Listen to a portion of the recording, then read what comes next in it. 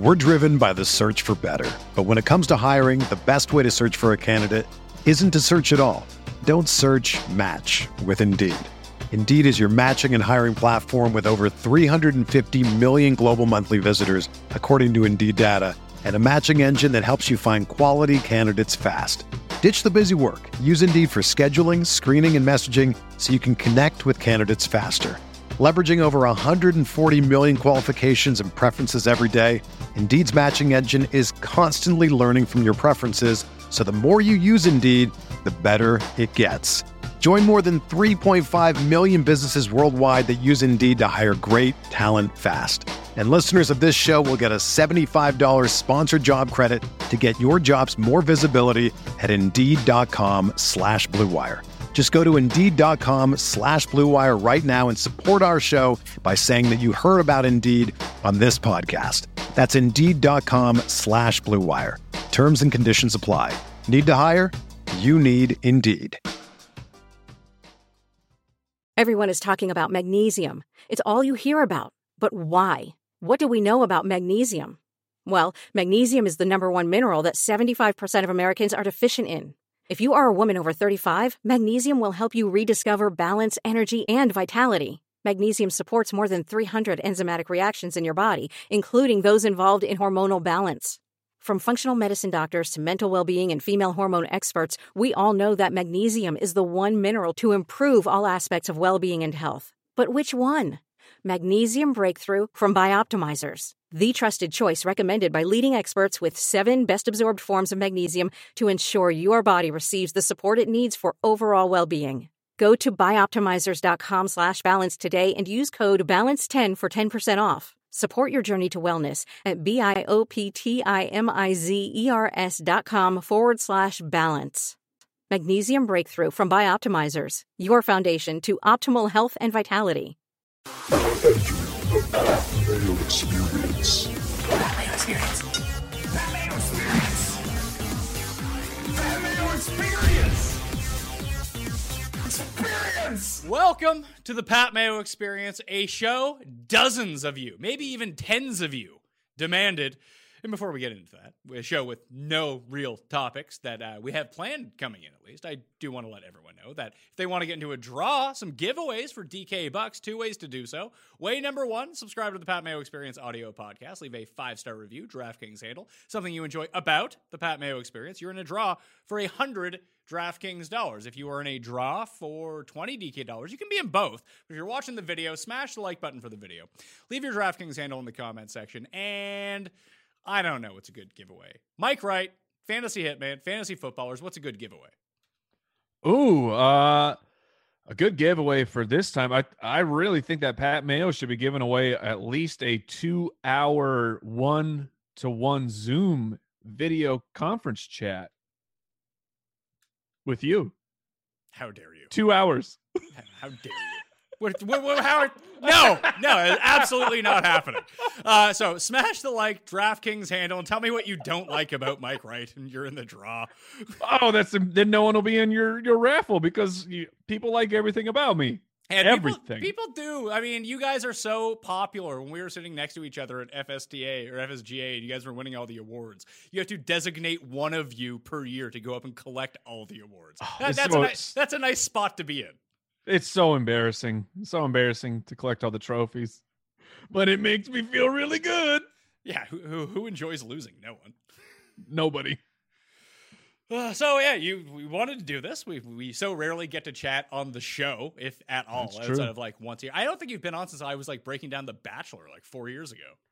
Yeah, I believe I did The Bachelor. I don't even remember if I did anything else. I can reveal this to your audience that Pat Mayo is actually a very big part of the history of the Fantasy Footballers. I don't even know if you realize how big of an impact that you had for us, because we had you on as a guest on our podcast many moons ago, back when we frequently had guests on. Back before you could get good guests. Yes. we had to set the bar pretty low for who we had back then. But you mentioned, hey, I see what you guys are doing on video, and this is back when you were at your former employer. I don't know the rules about. No, we can talk about it. Okay, so you were on the Fantasy Sports Network, and you saw that we were doing videos, and you're like, hey, I need to connect you guys to this channel, and you did out of the kindness of your heart. You didn't have to do that at all. We got connected. We started putting our video up there, and that really gave us a boost as far as people just really, it gave us some credit, it gave us some street cred around there, because at the time, Fantasy Sports Network was kind of some looked like an up and comer in the industry and the space. Look, some things fell apart. I don't know. Exactly. I'm not privy to all the business things, but it was I think it was a big thing in legitimizing what we were doing at the time. And on top of that, I had seen your videos before we started doing video. I was like, guys, there's this guy, Pat Mayo, you have to check out how he does video. And you had us like figuring out because we had no budget. We had absolutely nothing. But I mean, you had like multicams. And so we were, back in the day, we recorded our show. The video product of our show was recorded on 3 to 4 iPhones that we just placed, and then we had this like $6 app that would switch between the cameras, so it looked like you had a fully multicam show. And then after the show was done recording, it would take this thing like a good hour to compile all the videos, to suck all the videos off the other iPhones and have one master slave unit.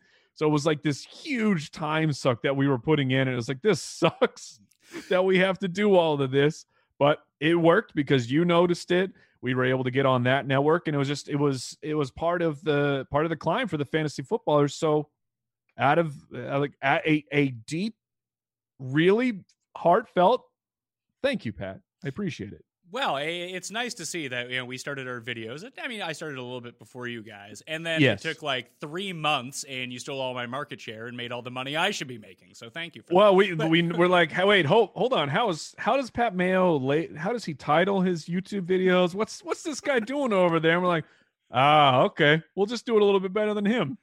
Yeah, well, you have 3 minds, I have 1. It's not fair. My bad. Well, I do very much appreciate that. And hey, listen, I'm always someone who, if they see some talent out there, I want to try to exploit that talent for my own personal gains. But I hope you got a good finder's fee. I did not. I mean, maybe I should cut back in on that if you're really so appreciative of everything that's going on. I could use the money. I could use the money. Where the connection's going down, Pat, I'm losing you. It's funny. Like right before we came on, I was talking about like overall. Like you guys have you infrequently use guests these days. It's usually just 3 of you chatting back and forth. And I was telling you, like, the podcasts that I listen to are generally the same hosts every single time. Infrequently do they have guests on. Now there are the occasional ones. And when it comes to the numbers of my show, video-wise, as you know, a lot of it can just be titling. Like, regardless of the guests it matters. Regardless of the guests that I have on every week during football season, Week 7 fantasy football rankings is going to outdo every other show that I do. It doesn't matter who's on that show. It could be me yelling into a bucket for 38 seconds. That will do like triple the numbers of everything else just because of the titling. So I always look at the podcast numbers, the audio downloads. And like me, Tim, and Jeff, when we do a show together, it always outdraws all of the other ones, despite the fact that that is the least informative. There's no actionable information whatsoever in that show, but almost like the shows that I like to listen to, and a lot like your guys' show. Your guys' show is far more actionable with information. But it sounds like 3 people who like each other hanging out and busting each other's chops. And I think that is a very overlooked part of this space where everyone's trying to be, the next guy on ESPN Countdown. Yeah, we often get asked what's the secret? Like how did it happen? And a huge part of our success and like what felt good about what we were doing, because the fantasy sports landscape, it's very, very competitive, as in there's a lot of people who want to be in it. Not that we're all at each other's throats. I mean, you could tell that like Pat Mayo is a direct competitor to my business, but I consider you a good friend in the industry, and I wish great success for you.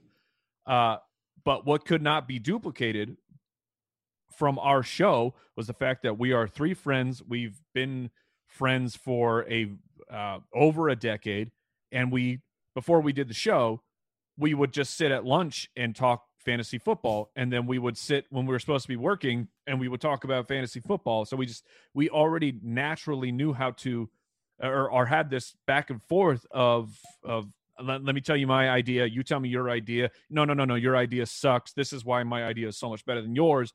And just the natural friendship that we already had built in. We're not 3 guys that a network of 3 or 4 letters just threw into a room and said, we hope you guys can make a good show. It was 3 friends coming together and saying, let's make the best show possible. Yeah, and that seems to be the common theme amongst all great content, at least in the internet space. I mean, TV is inherently going to be different if it's a studio show. Like, I know when I work studio shows, it would be, well, here's our rundown, and the host is going to do his 30-second intro, or she's going to do her 30-second intro, and then it's going to go in this order. And I understand why it needs to be done that way from a production standpoint, because if you're in a studio, like if you're in like a $2 million studio or more with the lighting and the big TVs behind you, the cool lights. Speaking of lighting, I don't like the fact that you look like your complexion's all nice and you look tan and even skin tone, and I'm over here, I look like Casper's buddy, just with my super pale skin, even though it's, well, yeah, to be fair, it's really pale. On top of that, how can it be that pale? You like live in the sun. It was snowing out when I came in today. That is an unbelievable misnomer about Arizona. We're actually, look, man, we're all locked down. I don't know what's going on in your neck of the woods. We're locked down. Everyone's trying to stay home. The hashtag I don't want to get that corona. That's not a very good hashtag. That's way too long to be trending on Twitter. But you know what I'm talking about. And people would frequently give us that note, like the 3 of us on our YouTube, even with good lighting, like, you guys are really pale. Don't you live in Arizona, the land of the sun? You're like, yes, we live in a land where if you go out in the sun, you die in 2 minutes. You are vaporized into dust. Your family can't even bury you because there's nothing left. Your skeleton just bursts into ashes. So that's a problem with Arizona. When you're a kid and the heat doesn't bother you, and you spend the entire summer break swimming every single day, and you get that beautiful bronze tan and you look just fantastic. That doesn't happen for adults, because you go out in the sun and you die. So we avoid it. Like we avoid the sun like we're avoiding corona right now. So really the lockdown is no change for you. Oh no. Oh no, no change at all. Look, man, I'm an introvert. I stay at home with my family regardless of what is happening. So not much has changed other than my fear of takeout, or not takeout, I should say delivery. Like I love getting food delivered, but now every time I do it, I like inside I have this like, I don't know if I should be doing this or not. I don't know who's got it. I don't know who's good, who's taking care of the food, what delivery people are keeping their hands clean. So that's the biggest difference, honestly. I've been pretty good for takeout. I've been trying not to get too much takeout, but we infrequently go to the supermarket now. But when we do, yes, only one of us goes. And I see people like lined up, because there's like lineups out the door. You have to wait in your line. You stand your 8 feet apart. Oh, we don't have that. We don't have that. We have like our official order here was chill out. Faux lockdown. It was an official lockdown where I am in charge of the state and I'm letting people know they should stay at home. However, with a little clause of, hey, look, you do you, man. You can go drive. We have an area called Sun City. This is where the elderly live, because you literally have to be, 55 or older to live in Sun City. If you drive through that area right now, those golf courses are jam-packed. Those old people in Arizona, DGAF, they're living their best lives. Meanwhile, young, healthy Buck over here, I'm locking myself in my house to try and save said old people. They're freaking screwing me over, man. I'm not very appreciative of what they are doing. Yeah, the person who's taking the least seriously that I know is my grandmother. She's like, screw it. The most vulnerable. What are you doing, man? Go home. Her line to me was, I survived the Nazis, I'll survive this. It's hard to argue with it. I can't. There's nothing you could do to that logic. I survived the Nazis? Did your grandmother really survive the Nazis? Yeah, she grew up in Holland during World War II, and then that is unbelievable. After World War II was over, like I think she came over to Canada in like 1950 or something. She was like 18 or 19. She's been here ever since. That is an unbelievable story, man. That it's so funny that the word Nazi has just such a deep and dark understanding of all of us that it is a trump card that like your grandma could play for literally anything. Where growing up, grandma, I don't want to eat your peas. You know who didn't want you to eat your peas? The Nazis. And you're like, whoa, okay, take it easy, grandma. I'll eat my peas. Fortunately, she wasn't the healthier. She is not the healthiest of eaters. She's not pushing peas onto anyone. It'd be like that's lucky. Like not deep fried potatoes, like in a deep fryer, but like her pouring oil into like a pan and frying potatoes that way with like grease dripping off, and be like, Grandma, I don't want to eat this. It's disgusting. Eat your fries. You know who didn't want to eat this? The Nazis. Well, they probably didn't even have potatoes at the time. That's where she was going at with this. But you talk about the lighting. You guys don't wear makeup on the show, do you? Oh, my man, we powder up. You do powder up. That's one of those things on the checklist is you got to powder up. Look, okay, so I have a hat on because quarantine hair is happening to all of us. But watch how long it takes me to slide the hat up. Do you see the retail? You see all the space of this this is a 6 head. People joke about a 5 head. Me and Peyton Manning, we are bros from the same 4-head club. You got to powder this thing up, or it was just, look at this. Look at how shiny. Look at this thing. Yeah, you need to get that. Listen, I am maybe not a 6 head. I'm at least at a 5.5 head up here. We need to measure down. Next time we get together, we're going to measure down, see who's got the bigger forehead. Yeah, well, I think you're a few inches taller than me, so it might look like a few. I'm pretty stumpy, so people don't realize that I shoot myself on such a good angle. I make myself look powerful in the frame. Then they see me in real life, and they're like, "Oh my god, you're a midget." Look, you are vertically challenged. That is a fact. That's why I only hang out in public with Davis Maddock. It makes me look like a giant. I gotta bring Davis into this. I am doing a Corona show with Davis every single week. I just bust his chops the entire time as he lives in fear in his house. Oh, is he? Like me, I've been following Davis for quite some time. We really haven't had very many interactions. I think I finally got that Davis follow like a year ago. And I was like, oh, well, welcome to the show, Davis. Thank you for following me. Yeah, yes, thank you for being one of my 3 million followers, and welcome to the club. Yes, you may tweet at me. I will never ever see it because there's just so many things. I'm so important. How do you manage that on like a Sunday morning? Oh, good God, man. Like, do you, or you just say like, if I answer one, I have to answer them all, so I'm going to answer none? So the honest truth is the Sunday breakdown. Every Sunday I'm responsible. I do the live stream. I go live for 30 minutes. An hour before kickoff.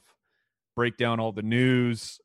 The show turns into about 50% news and then 50% questions, which I strategically try to answer questions that are applicable for a lot of scenarios. And then we have support. We have a Patreon, and people support us over there. And there is a tier where we guarantee you an answer.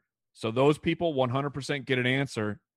Then I do my rankings, and if I have time left, I might jump on Twitter and it's me trying to fight a tsunami, which you're not going to win, but I try my best, man. We really, really try our best on social media to answer everyone's questions. So it's Yeah, and I'm sure you get them too with your. I mean, you have a decent social media following. Like, it's okay. No one follows me. Are you kidding me? It was funny when I was at Fantasy.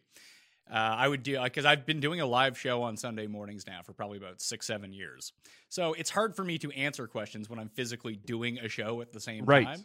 So, and like all my rankings are forward facing. You can find them pretty easily. So when I was at Fantasy, I had one of the interns just use my Twitter to respond to people from my rankings. That was like super helpful. But then it made it seem it makes sense. But like this is what I think. So just, if they're too lazy to go look at like whatever the rankings are, like, and I don't even think it's that people are too lazy. They're just like, all right, I know I can see your free rankings on your website, and you've got this guy at 13 and the other one at 30, but would you really play that guy at 13? Well, the big thing that I do now is if people ask me, because it's very clear who people want to start when they tweet at you a start or sit. It's like, well, I have this guy, but I could play this guy. I always just agree with the reader. Like, just play the random loser you want to play over the good guy. Go for it. Like, it's your team. What do I care? Right. Yeah, I mean, and it was funny. Like, I mean, we have a fully automated tool on our website, a start-sit tool, where it will give you the answer for all of us. Like, who should I start? Player X, player Y. It will tell you who the three of us, how we have them individually ranked. It will give you the consensus ranking. And even with that, people still, they just want to hear your voice affirming what the decision that they want to make.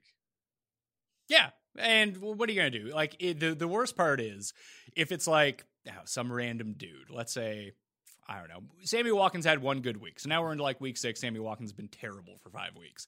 And it's him versus, I don't know, who's someone good? Julio Jones. Like, I got a real gut feeling that Sammy Watkins is going to have a big week and Julio's not going to score. The Sammy mashup is great. Yeah. It's just like, well, just play Julio Jones. Like, if someone is going to actively ask you about a guy that they're probably going to start every single week versus a guy who they probably shouldn't be starting, chances are they want to play the guy they shouldn't be starting. So I'll just reinforce that terrible behavior. You'll just give him the pat on the butt? Yeah, just say, listen, go swing for the fences. Be like the guy from Major League 3. There's no need to sack bunt. Try to hit a home run. Oh, yeah, no worries about Jabu? No, I don't even think Jabu was in that one. It's when they were with the Buzz, the minor league. That was the Buzz. only. I didn't even know they made a Major League 3. There's a chance. There's a chance it was straight to video. Yeah, it was. Wait, hold on. Was Sheen in it? No. Oh yeah. Okay, that makes sense. I think it may have just been. I think Tom Berenger was still in it, but he was the manager I have to look it up now. Maybe Corbin Burnson was still in it in like a cameo role. I don't even really remember. I saw this movie like 20 years ago. I just remember the climactic scene, spoiler alert, swing for the fences. And then he was like, he either strikes out or hits a home run. I don't remember. You can watch it and find out for yourself. It's got Scott Bakula. Oh, yes. Is Scott Bakula the guy from one of those Xena type shows, but not Xena, but like Sinbad or one of those ones? No, he was the guy. He was the guy from Enterprise, Star Trek, right? Look, yes, he was in one of the Star Trek shows, but Pat Mayo, how dare you insult the man from Quantum Leap? Quantum Leap was freaking great, man. In the pantheon of 90s sci-fi, how great really was it? I don't know. To me, it was great because my parents watched it. So it was one of those shows like I'm told Cheers is great. I don't know. I've never watched an episode of Cheers in my life, but I know my parents watched it, and it's like one of those. It's just a nepotism thing. I will have to stand for Cheers because my parents enjoyed Cheers. My parents watched Quantum Leap. I have very strong memories of like getting out of my bed, running upstairs because something happened. I had a nightmare, and there's my parents watching Quantum Leap. So I will always cape for Quantum Leap. I think that is the only reason that I'm into Star Trek The Next Generation. It was my mom's favorite show when I was like 7 It years happens, old. man. And it somehow through osmosis that got passed down to me. And now I'm like a fucking nerd. I'm almost like 40 and watching Star Trek. Are you watching did you watch Picard? I did watch Picard. I thought it was great, except for the very end. I wasn't real keen, although the very last part, The last like 20 minutes of the last episode were amazing, but like did you watch it? I like you're talking to me like I've seen a single episode of Picard. Well, you asked me if I watched. Of course I watched it. I just told you I was a Star Trek fan. Yeah, and this is judgment free. Like, I love sci-fi. I just never got into Star Trek. I have some friends who are big, like Jason's a big time Star Trek guy, but Jason's also like, Jason will fight you if you besmirch Battlestar Galactica. And like and not just him. I mean, there's other people who will ride the horse. I mean, they will Jon Snow pull the sword out as the Horde approaches them for Battlestar Galactica. That's how much people love this show. And he had the series. I had never seen it. He had the series on Blu-ray. I borrow it, and I got 2 episodes in. And I was like, I'm out, man. I am out. This show sucks. Oh, that is actually a terrible. I'm actually rewatching Battlestar Galactica right now, so this is a nice intersection here. I love Battlestar Galactica. You watched it when it happened, right? No. I probably watched it. It was sort of like The Wire, how everyone claims they watched The Wire in real time. That is just not true, as evidenced by the ratings. It was like, yeah, I was really into season 1 of Breaking Bad. It's like, were you? Are you sure about that? Because no one like even knew what AMC was at that point. But no, I probably watched Battlestar Galactica like 2010, 2011 for the first time through. Now I'm going back because like, you know, everything. Escaped. Yeah, see, I was trying to watch it like 2018, 2017. It's still good. Oh man, it did not. If you didn't watch it, there's clearly some kind of show hump, some kind of technological hump that happened, and I wanted to love it.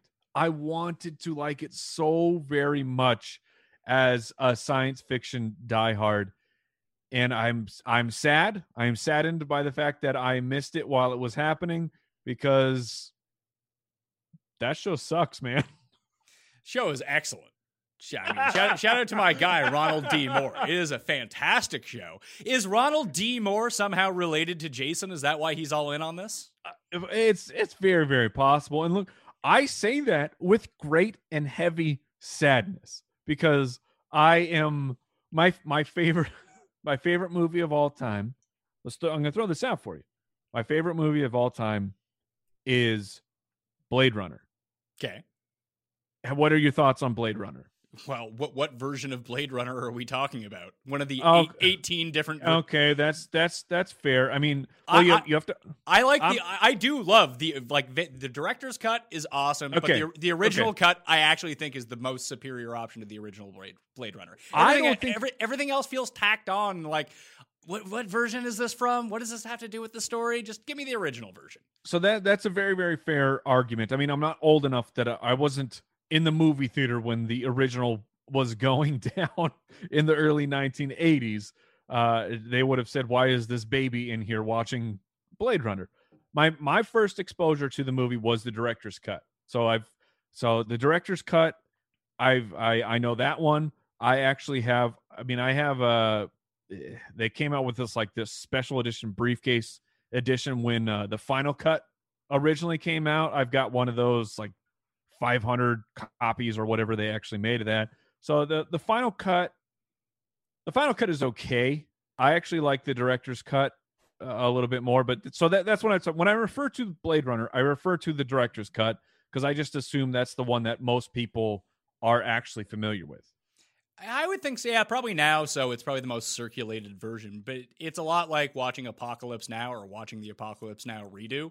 Like, the redo has so many scenes in it that are fine, but have no real point of being in the movie. Like, you can just watch a shorter version. It's still fine.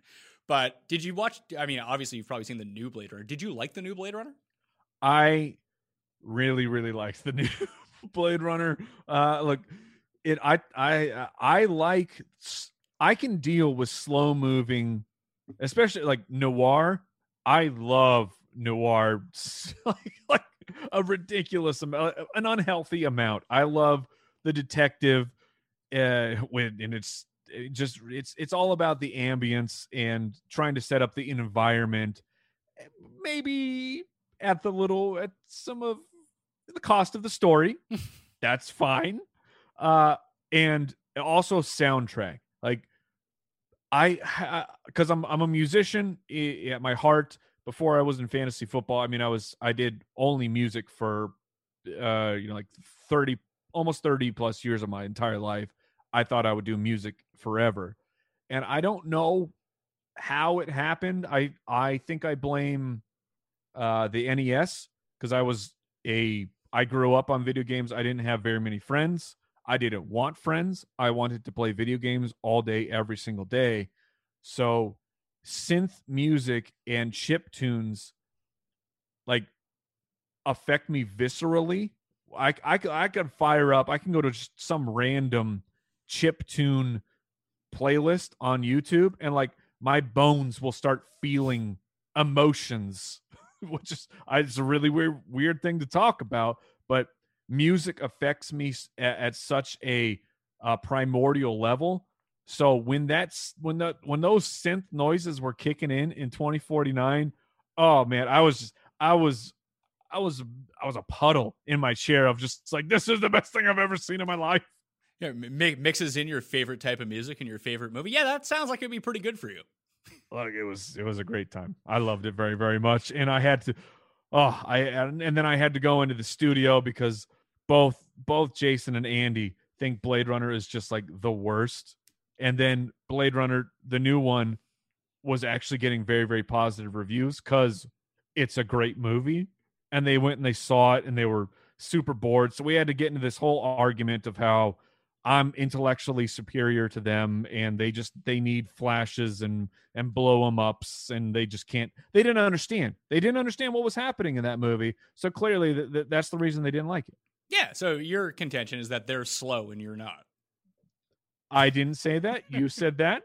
I went with intellectually superior. I said these are different ways that you can get around it. No, because they can be fast. I'm just faster. That mean you're like the Usain Bolt of knowing things. There you go. I am the Usain Bolt of consuming cinema. So here's a question. We did this video game draft a few weeks ago. Is it nice to know that you're so popular that we can't reveal, because of you, who the teams are? Because we know that you would win if we put your name next to the team. Look, what you guys, we briefly talked about it, is I like winning. I like trophies. I am an over-competitive person. If it doesn't matter who I'm playing. I could be playing a complete stranger. If we are playing a game, it will take over me. And these people will see a side of me that they never experienced in their life. So yes, it was very enjoyable. We did the video game draft.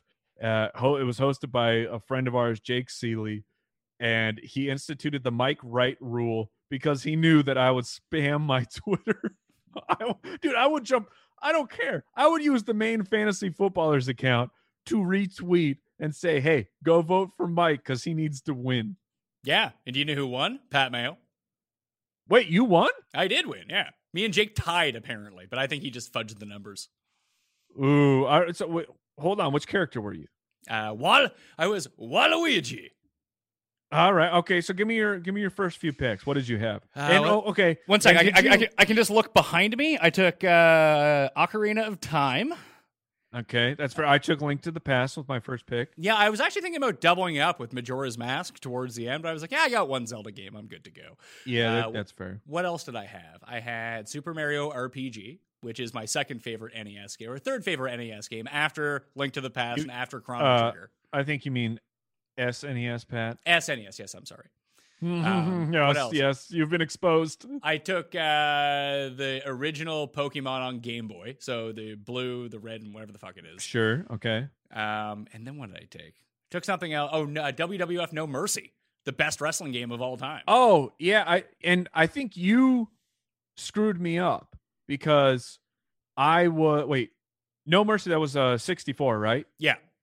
Yeah. So I was 100% ready because all of a sudden in like the third round I realized there's like categories that were supposed to follow by the rules of the draft. Yeah, I didn't know. pay attention to the rules either, and I don't think like anyone did except for Jake. Well, Jake and Reeves paid attention because he's apparently the one that made the rules. So, I mean, we start getting further on in the draft, and it's, oh, well, I'll just take one of the 64 wrestling games as my sports game because I have them all currently. Like, they're down in my garage, and I'm talking, let's see, what was, WCW NWO Revenge. That was the second one. I'm pretty sure that was the second one off the top of my head. I could be wrong. I won't like fight you on that, but I believe that was the second one. I think there was a WCW before that, but could be wrong.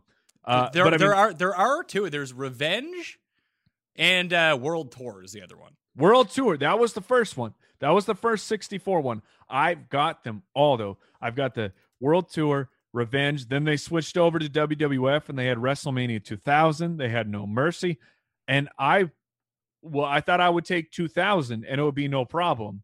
And then you took No Mercy. So it was like, well, I can't just take WrestleMania 2000 because then I just like I look like a prick if I'm going with this one, even though like I think 2000 was my favorite one of the bunch, but I can't say that with complete confidence. Now I'm an old man, but the point is I had all of them, all the old school 64 THQ wrestling games. Oh my gosh, those games are so freaking good, man. When you could start making your own custom characters and the wrestling for the belt. Oh my gosh, those games were amazing. So I'm looking at just off screen here. I don't think it ever actually appears on camera. I have WrestleMania 2000 right there. It's the all black version of the game. Yep. Do I have No Mercy behind me? I have No Mercy somewhere kicking around. Was that it before they switched to the other company? Yeah. So I really enjoyed the THQ games, but you sound like me when it comes to like how involved are you with video games these days? Because I am not. I unfortunately am not. And that doesn't say that that doesn't stop me from buying them. And then they sit there and I never open them because I've convinced myself I'm into the hype. I'm going to play it. However, Final Fantasy VII Remake, I think a solid 5 hours in, and I am loving every minute of it so far. So I was thinking about this the other day. That you remember when we were younger and you like talk to your parents about like new music and they'd be like, what the hell is this? This is terrible. Right. And it just turns out that when you're a kid or when you're in your early 20s, whatever it might be, you listen to everything. So like with video games, you play everything when you're a kid. And now that I'm older, I don't listen to music anymore. I hear this new music and what the hell is this? So I don't listen to music either. I've officially become that person as it pertains to new music, but I'll listen to the stuff that I liked 20 years ago. Like I know this. Yes. I feel like that's the same wavelength that I'm on for video games right now. Like I never advanced past a PS2 in terms of owning the system. So when we talk about like the THQ wrestling games, like I was bad at fighting games anyway. And when it comes to like Halo or Call of Duty, like I'm bad at first person shooters as well. Like GoldenEye is about the extent of first person shooter that I can do. I find video games are far too complicated, far too fast moving for me, for old man Pat Mayo these days. But like the THQ wrestling games were the best. They were like very, very simple. And there's a simplicity to video games that I believe has gone away. Not that I'm playing a ton of video games, but at least in my mind, that's where it's at. But you mentioned like bringing back Final Fantasy as a remake. You're familiar with that game, so it's not like jumping into something like, would you be more inclined to play like a remake of Final Fantasy like you're doing, or a brand new Final Fantasy that has new gizmos and new levels and different controls? Look, if they remade Final Fantasy VIII the way that they remade 7, I think I would get divorced because my wife would leave me because I am there's a small minority of us that say Final Fantasy VIII was the greatest Final Fantasy that was ever created. And that could have something to do with Final Fantasy VII was my first RPG ever. I mean, like I said, I was a diehard video game player. I mean, I had it starting with NES. So I had NES. I was unfortunately a Sega Genesis kid for the most of the 16-bit era. That doesn't mean I didn't play a whole bunch of SNES. That doesn't mean I didn't buy one eventually. It doesn't mean I have in a working SNES and the SNES Classic in the room behind me. I have those things. But I mean, like, my video game life started on the NES, but I saw no appeal in RPGs at all. And then Final Fantasy VII was getting all of that hype, all of that media spend. It was if you read video game magazines, which, man, you remember video game magazines? Those things were the coolest. I had a subscription to Nintendo Power for like 5 years. Of course, because we all did. That was the only thing you read as a kid. Nintendo Power was the best. Did you enter those monthly contests that clearly nobody ever won? Yeah, I'm confident that no one ever won it. But I used to enjoy getting, like, if you renewed your like Nintendo Power subscription, you would get like a strategy guide to something. I remember I got a strategy guide for Star Fox 64, which was like not something that you would ever need a strategy guide for, but it showed up one day. I was like, oh, all right, here we go. Not only that, but every once in a while you'd get those marketing VHS tapes. Like, did you get the Donkey Kong Country VHS tape? I mean, yes, I did. Maybe this is where our listen, if football never comes back, maybe we'll have to go find these VHSs and do audio commentaries for them. Yeah, but they were absolutely the best. Anyways, the point I was making is that, like, RPGs were there, but 7 was my introduction into the game genre. I loved it. I embarrassingly named the main character Mike, because back then when you played RPGs, you get to change everyone's name. I changed the main character into Mike. I changed Tifa into the girl I had a major crush on. I turned this thing into my life, right? Like, my friends were the alternate characters, and like, so I was in. However, it wasn't until Final Fantasy VIII where it's like, I really understand what I'm doing. It was because fighting taking turns. Like, what is happening? This is the stupidest. Like, who invented this system? Even though eventually I garnered respect for the system. But Final Fantasy VIII, I mean, I put 90 to 100 hours into that game, and just by the end of it, my gunblade was overpowered, as they say. Well, when you start out with the RPGs, I remember I had Final Fantasy, it was either 1, 2, or 3. I can't even remember at this point. For NES. Which system? For NES, like the original. That would be 1 or 2 then. So I couldn't figure out for the life of me. I was like 6. You know, like, I don't understand what is going on. So there's all this reading I have to do. Yeah, I can barely read. I mean, I can barely read now. I can't imagine what it was like at 6. Like, fundamentally, I didn't understand how the game worked. So that didn't really work out for my enjoyment of said product. Sure.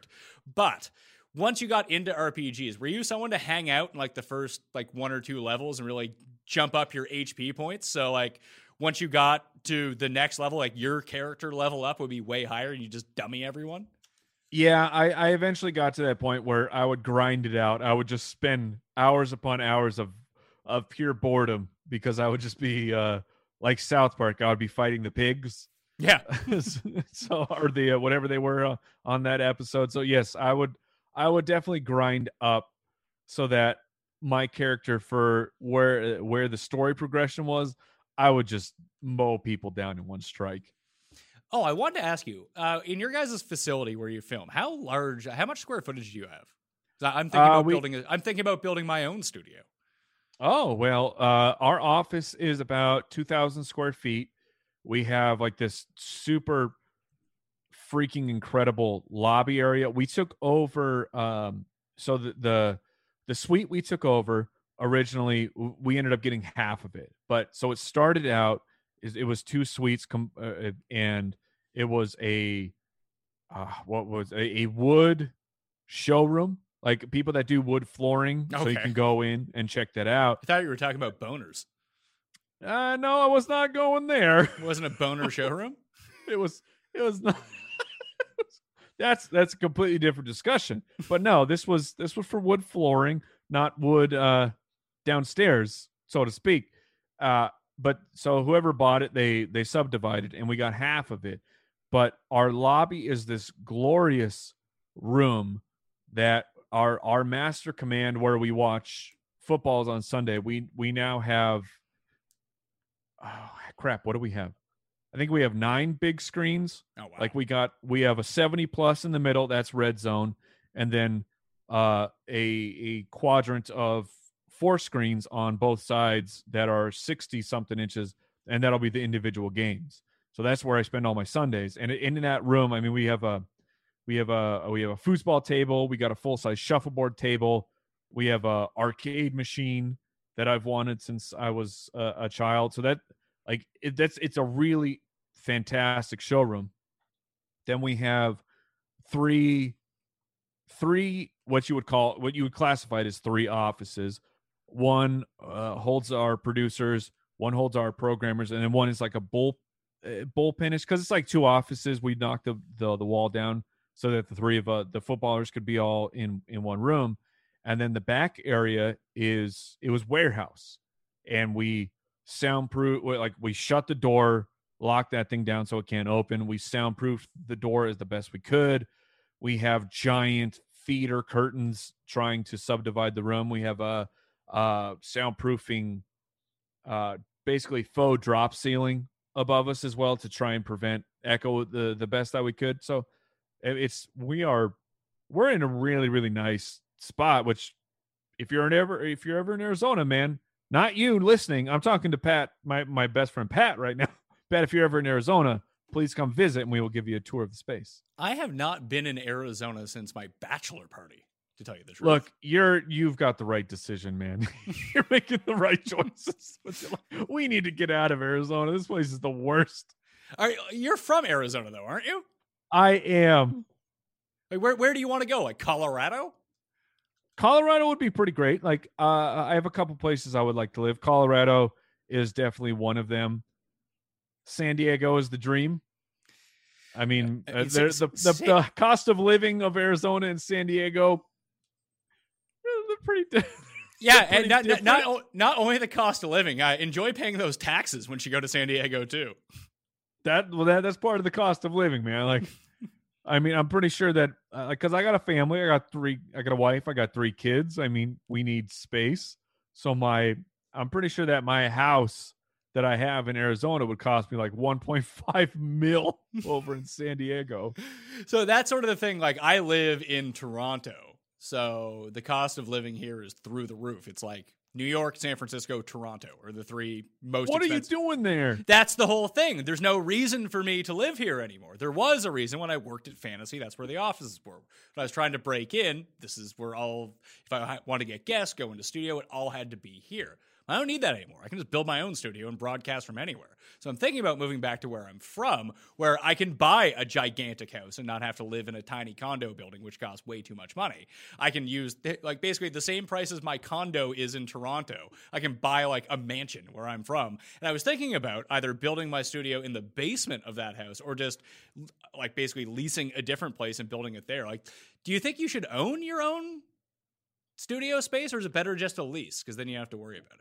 We went lease, and we just renewed our lease and made far more business sense for us to just keep leasing, and we didn't have to worry about certain things that come with owning the building. Now, there are certainly benefits that your company then has an asset that theoretically is gaining value year to year, or at least hoping not losing value.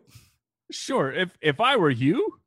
And you can have a basement. Look, basements, what's funny about basements in Arizona is they don't exist. Except where I grew up. I grew up in a basement. And this was because we had to build a house where my grandfather could come live with us. And so he helped my parents build a home. And we had a basement, and basements are the freaking coolest things of all time. Unfortunately, in Arizona, our ground has this crap. I'm pretty sure it's called caliche, even though that sounds like the queen from Game of Thrones.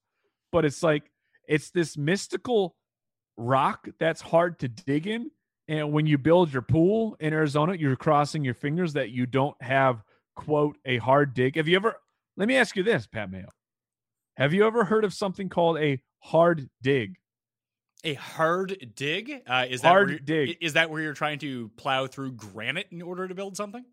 That's where you're trying to plow through this crap called caliche. It's in Arizona. It's called, you have already committed the thousands of dollars that it costs to build a pool, and they start digging, and then they go, ooh, sorry, bro, this is going to cost you thousands more. See, the move is to live somewhere where a pool is just not viable. Well, in Arizona, you have to have a pool. Yeah, I would imagine you have to. I'm saying where I live, like having a pool is like, oh, we can use it for 20 days a year. Perfect. Yeah, you guys should have indoor pools, right? Yeah, I feel like the maintenance for an indoor pool, like what you would like the structure that you'd have to build around it, keeping the temperature right. There's just no need. Like I'm from where I'm from is right on the ocean. That if you're gonna go into the water, like, there is no swimming unless it's ocean swimming. Yeah, the ocean's great. Hence, I want to live in San Diego. Yeah, the Pacific much more temperate than the Atlantic, especially. Yes, it is. I guess if you lived in like Seattle, it wouldn't be. But if you're down south, then yeah, it'd be awesome. Yeah. Meanwhile, East Coast people still contend they live in the more superior time zone and coast. Freaking dummies. I remember when I lived in the mountain time zone, and it was optimal for watching football. Dude, it's great, man. Like, well, okay, except for the stupid London games. I have to set an alarm on this. This is the worst complaining of all time, but here we are.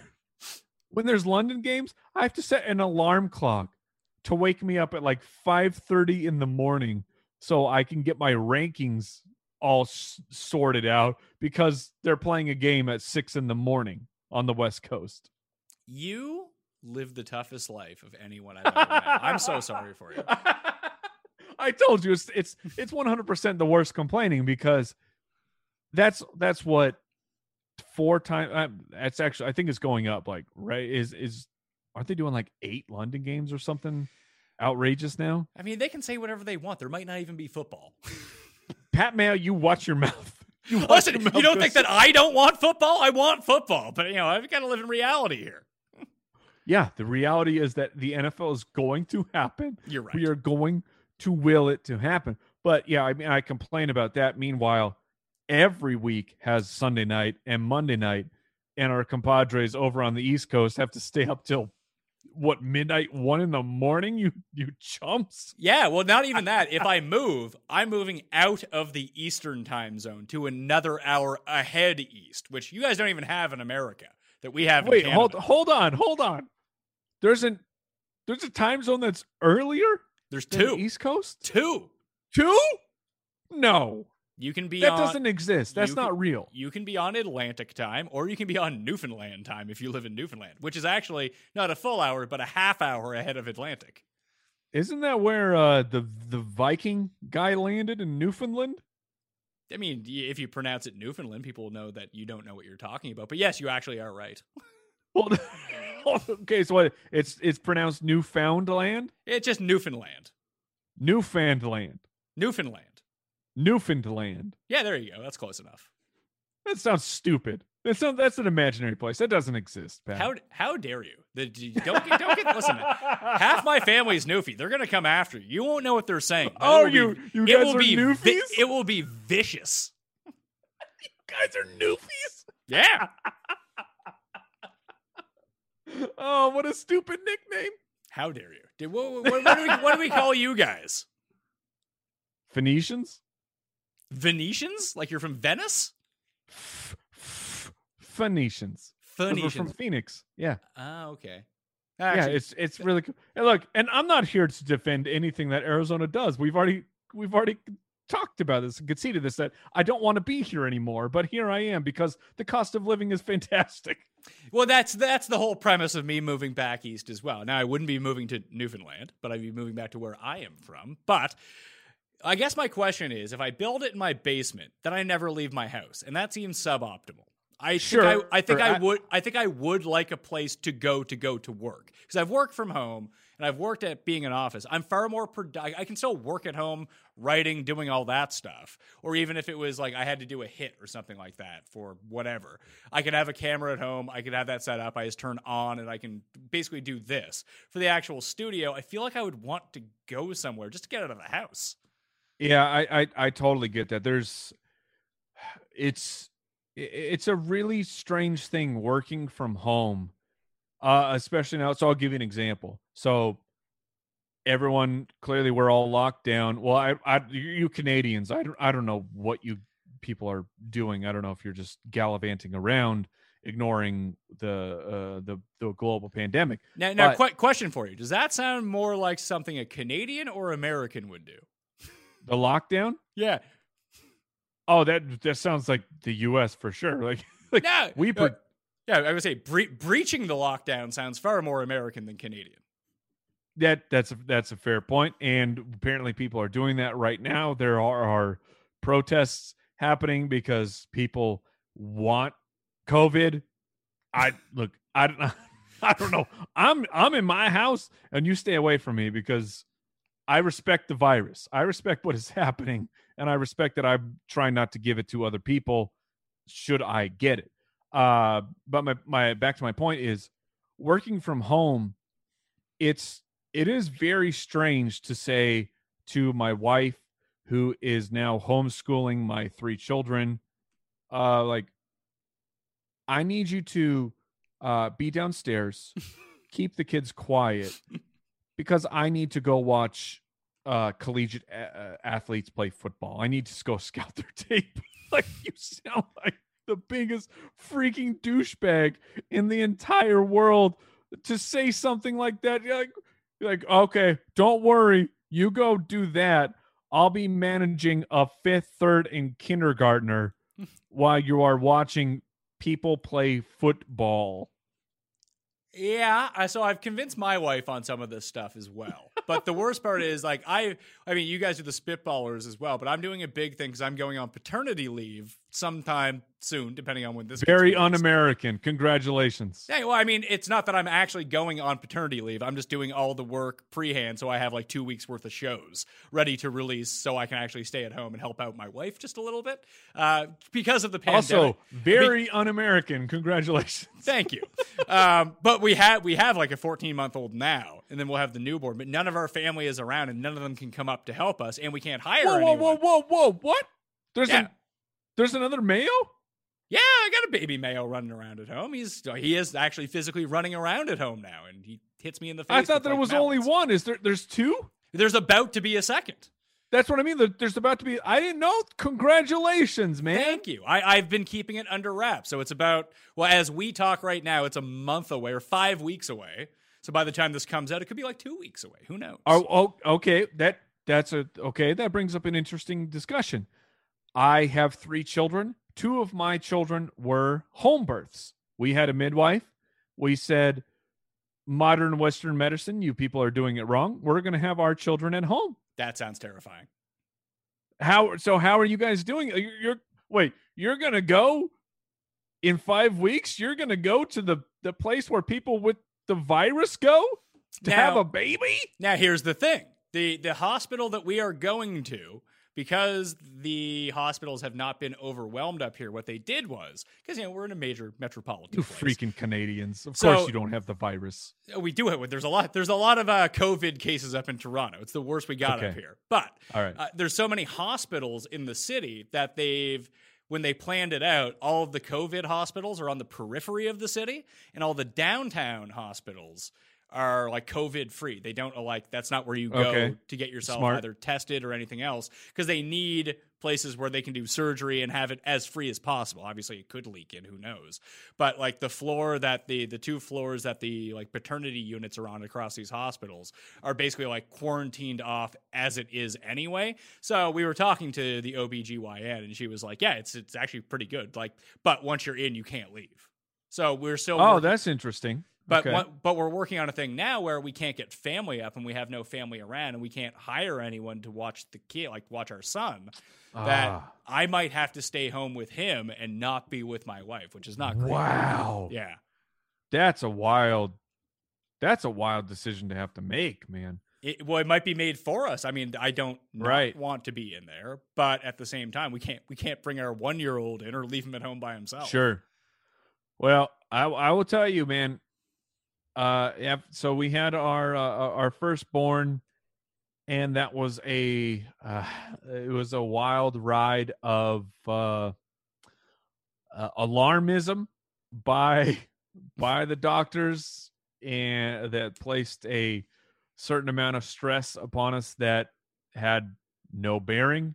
And so that was why, and then I found out I was going to have a second child, and my wife brought up home birth. And I remember telling her parents, so I was telling my in-laws, there's no way in hell that we're having a home birth. That's the stupidest crap I've ever heard in my life. Then I start researching it more. I become more and more comfortable with it. And here's my second child. My wife is in labor. She's in terrible pain. You know, all the things that come with having a child, which shout out to my wife who gave birth to 2 children with absolutely zero pain medication. That's part of the gig that I don't have. That's a cross that I did not have to bear. You know what I had to bear? A Back to the Future marathon, baby. While my wife was in labor, I was watching all Marty McFly and all of his adventures with Doc Brown in the comfort of my own home on my couch. It was freaking fantastic. I recommend it to everybody. That actually doesn't sound so bad. Now, here's the thing. My wife is like, I'm not doing this without an epidural, so that's off the table. Yeah, honestly, that's the biggest decision that you have to make is if you have a good midwife, giving birth at home is just as safe as doing it in the hospital. But that's the big difference is do you want to have the epidural? And this is judgment free. If I were my wife, oh, are you kidding me? I would have drugs that people won't even recommend to human beings. And I would say, put them into my body because I want to feel nothing. I would think that having a home birth right now would be super tough. Like with all like the healthcare workers having to be at the hospital, that even to find one to come to your house, like would they want to come to your house? But that's the thing is, it's not a healthcare worker. It's a midwife. Like, but it is. We can't even get like. We need like drywall done. And all the construction places are like, nope, not coming to your place. Like it'd be hard to get someone into your house at this point, I would think. Yeah, that's a very fair point. I mean, certainly possible, and that would be a big problem if all of a sudden the midwife or whoever was helping you out couldn't make it out to your house. They're like, oh, sorry, hey, go ahead, just have the baby. Yeah. Take care of that. And I guess there is the big difference between being Canadian and American, that if we go into the hospital, like having the baby is not going to cost like $50,000.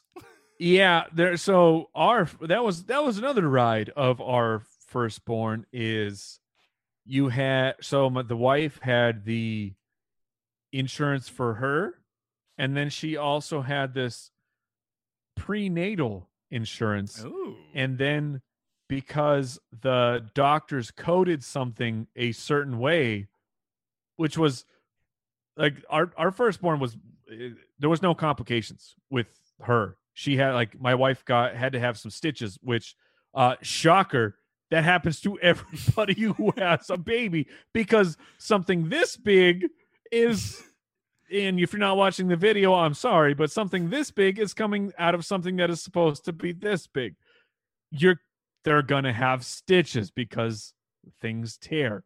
But because the doctor coded something a certain way, that meant that Team Wright had to pay 2 full deductibles because they wanted to get their money. That's outrageous, by the way. This is a really fun podcast for people to be listening to.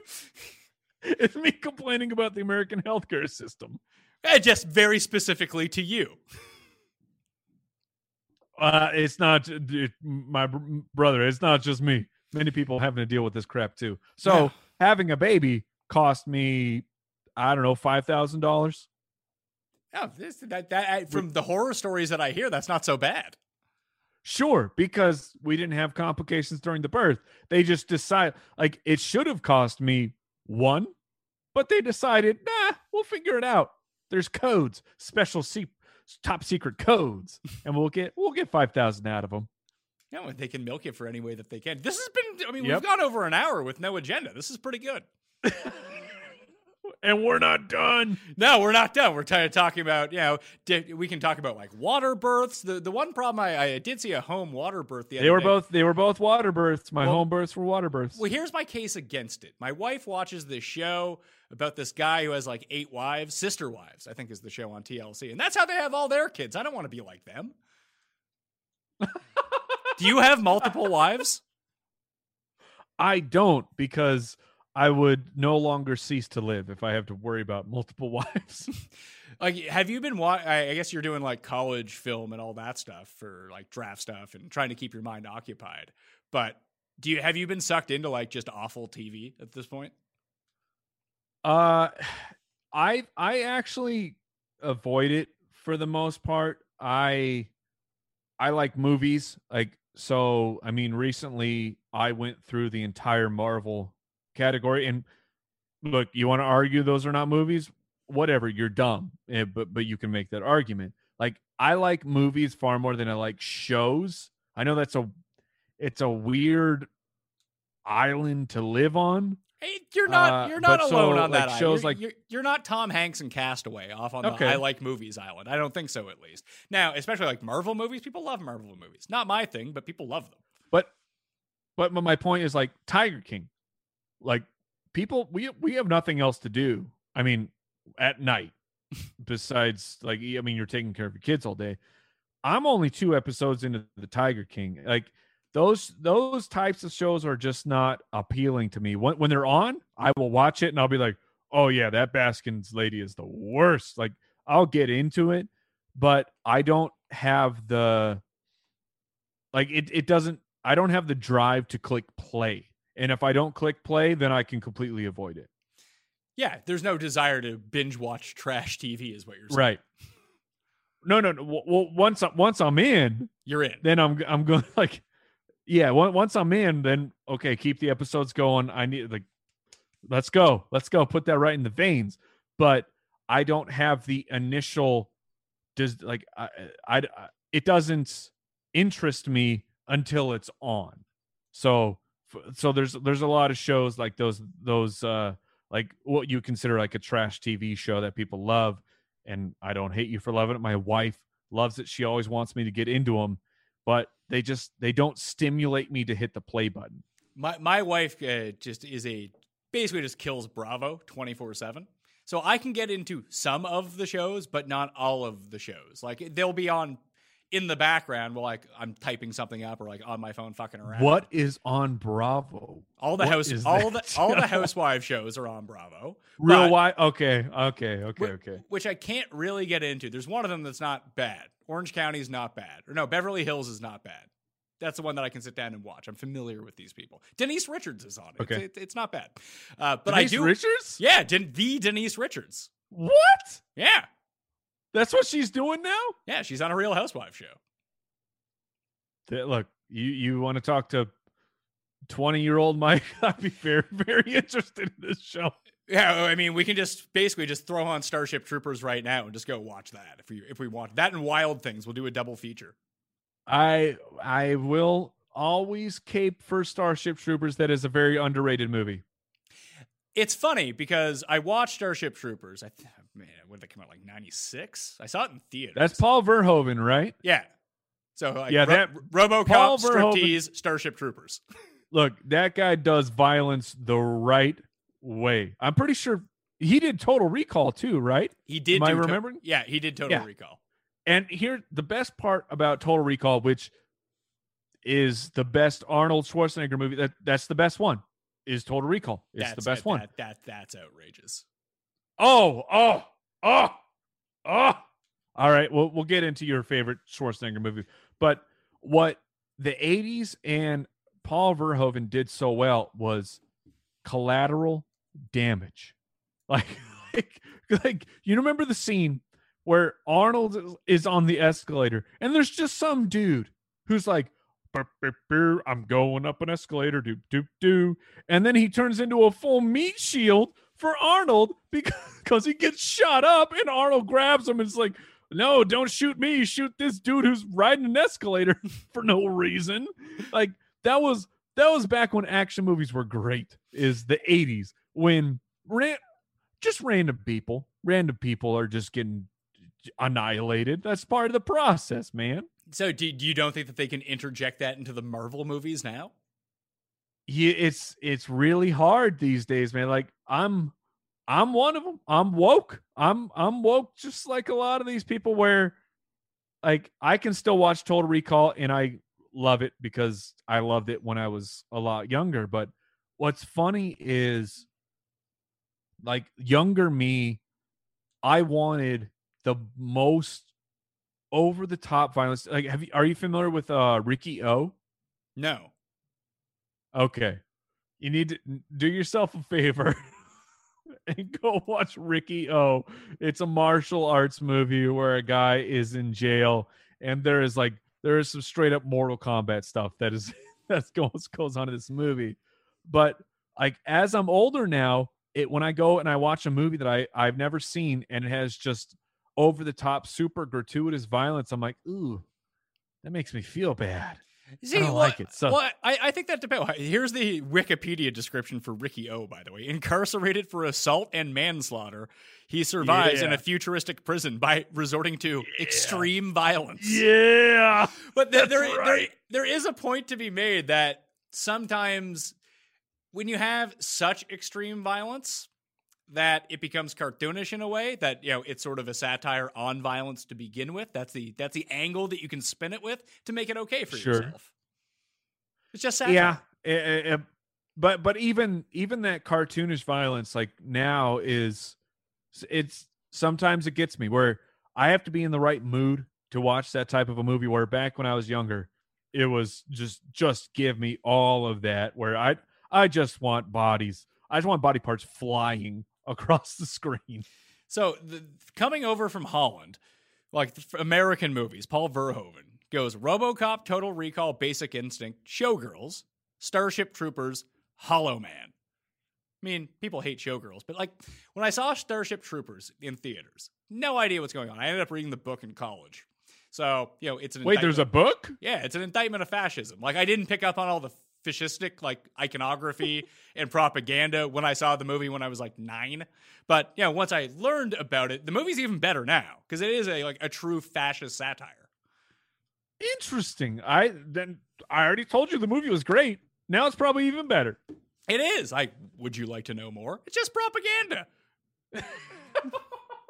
Yes, I would like to know. Give me some stuff. You can go back and watch. You can go back and watch Starship Troopers and just see it in a completely new light. It's so freaking great, man. The of humanity versus giant bugs. Like, I know we can make monster movies and, you know, Godzilla and all of these things, but honestly, what at the heart of it, what is more terrifying than the thought of bugs all of a sudden becoming human-sized? Like, what is really more terrifying than that? Well, I mean, considering that not everyone, but most people are just creeped out by bugs to begin with. Yeah, that's my point. That is likely worst case scenario for humanity. Yeah, giant spiders, bro, giant ants. No, I don't want to. Like, I can't handle ants, and they like. Yeah, but what if the ants are friendly, like in Honey, I Shrunk the Kids? All right, that's a good point, but that's accepting the fact that the ants are individual thinkers and not just part of a hive mind where they're following chemical trails and they're doing what the chemtrails tell them to do. It's also Auntie. I mean, I just watched that movie with my kids. Auntie is an endearing character and who has to take on the scorpion and gives his life to fight off the scorpion. Which how does a scorpion have a problem with an ant? What's the problem with that scorpion? Feels like that scorpion's weak. Feel like scorpions have problems with everyone. Fighting them? No. I'm not talking about the beef. Of course, the scorpion should want to establish dominance against the ant. I'm saying I live in the land of scorpions. These things should not be scared of anything. They should, because they ain't scared of people, man. Like a scorpion, a real scorpion, you can stomp on that thing. Your foot comes up, and the scorpion's like, click, click, click, click. That was really funny. You should try doing that again because it's a scorpion. It's covered in armor. I have never seen a live scorpion, like in the wild, ever. Sounds terrifying. Thankfully, I've only had to endure probably 3 scorpions in my life, but the one that I had to take care of was it had to do with we were out back. I was out there with my wife. My dog was out there, and there was we were pouring out a whole bunch of water, and all of a sudden this we're talking 4 or 5 inch scorpion all of a sudden just comes out of the rocks and my dog it's being a dog. It's what is this? I should probably go sniff it. And I know I have to protect my dog. So I got to summon up all the courage inside me to try and heel stomp this thing. And I gave it everything I had. I mean,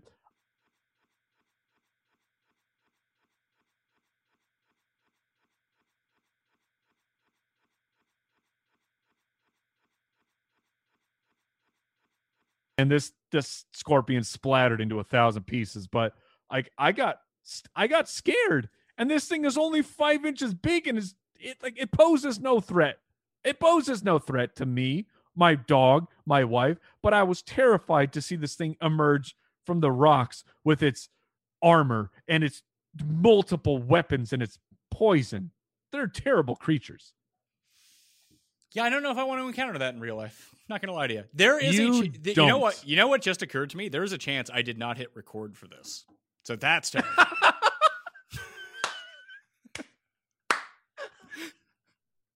I get this panic at some point of every show. Usually Paul's behind the camera. We're social distancing, so he's not here right now. It's just the two of us talking in an empty room. I'm like, did I hit record? This is probably the best podcast that you've ever recorded. Well, top 3 at least. Well, you know what? I'm going to go check right now, and I'll be back. I'm leaving this in the show, too, if I am still recording. You hold on 1 sec. All right. I will do this while Pat Mayo is away, because I alluded to, I don't know if Pat can hear me or not, but I alluded to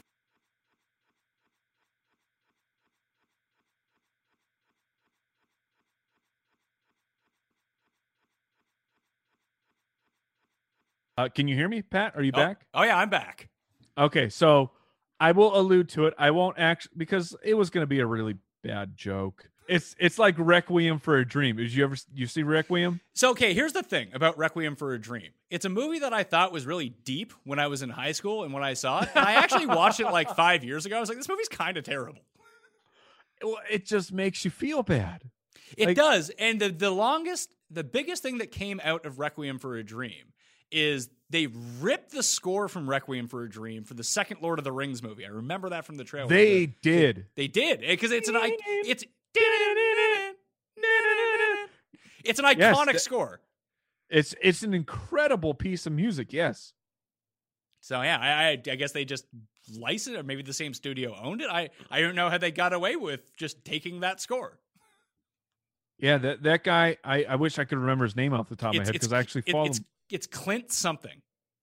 Yes, it's Clint something, and because I follow him. One of the first things I did back when I relented and I gave up and I joined Facebook many years ago, I followed him, and it was super cool, because I'm like, holy crap, this guy who made this music that I really admire, I get to see what he's talking about on Facebook. But yeah, it was so weird, because I feel like that was not the only place that thing showed up. Let's see. Clint Mansell is the guy's name. Mansell, yes. And I'm pretty sure he did The Fountain as well. So he just does all the Darren Aronofsky movies? Yes, I believe that is like their best friends.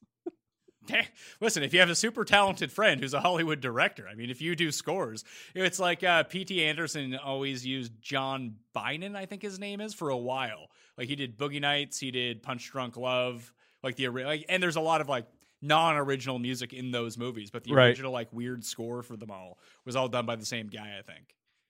That jumps me to another question that I have for you, because we have nothing to talk about on this podcast yet. We've been talking for an hour and a half. I don't know, 80 minutes or something.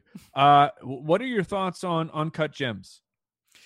I have not seen Uncut Gems. I refuse to watch it because I keep hearing from people in the sports betting world that the betting aspect of that movie, if you do bet, will infuriate you because it makes no sense.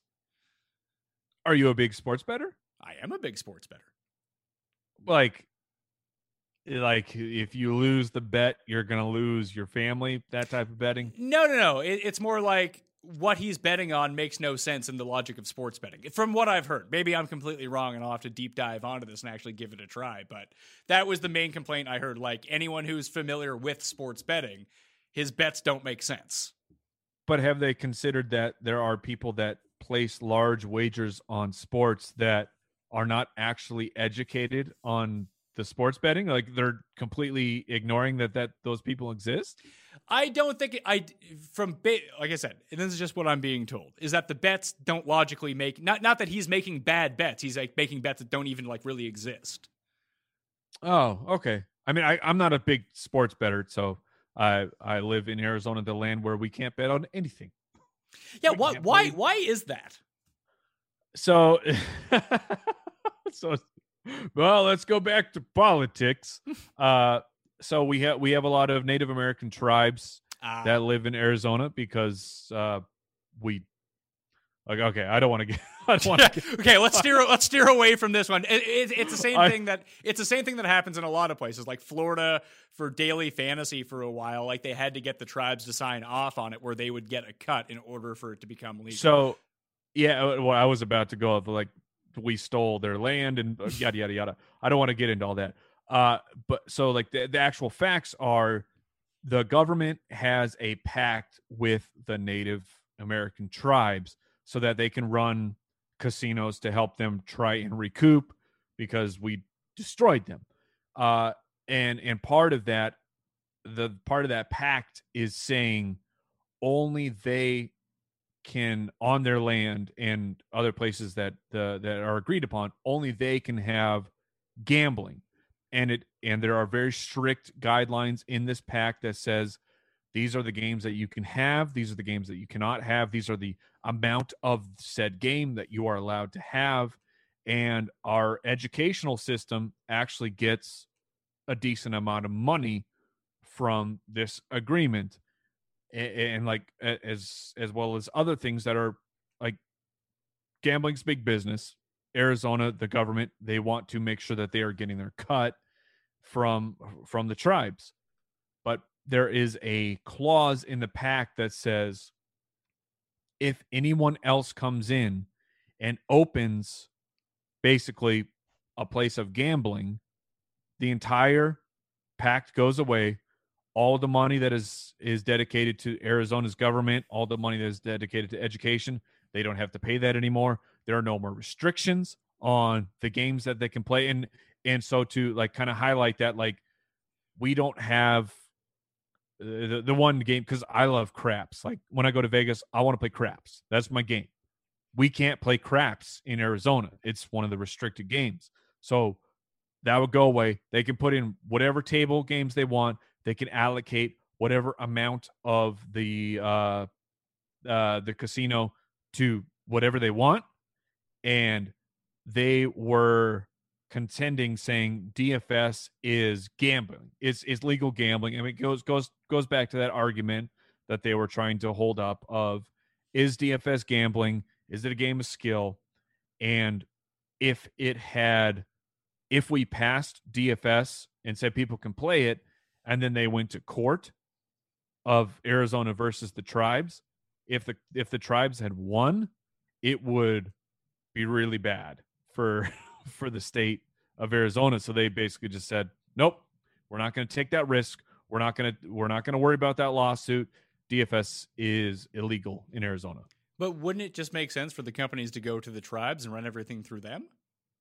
Yeah, but I think it's this whole world of politics of you have to individually you have to negotiate individually with each and every tribe. It's not like there's just one body for the tribes that says this is what we agree upon. It's all the tribes have agreed to the pact.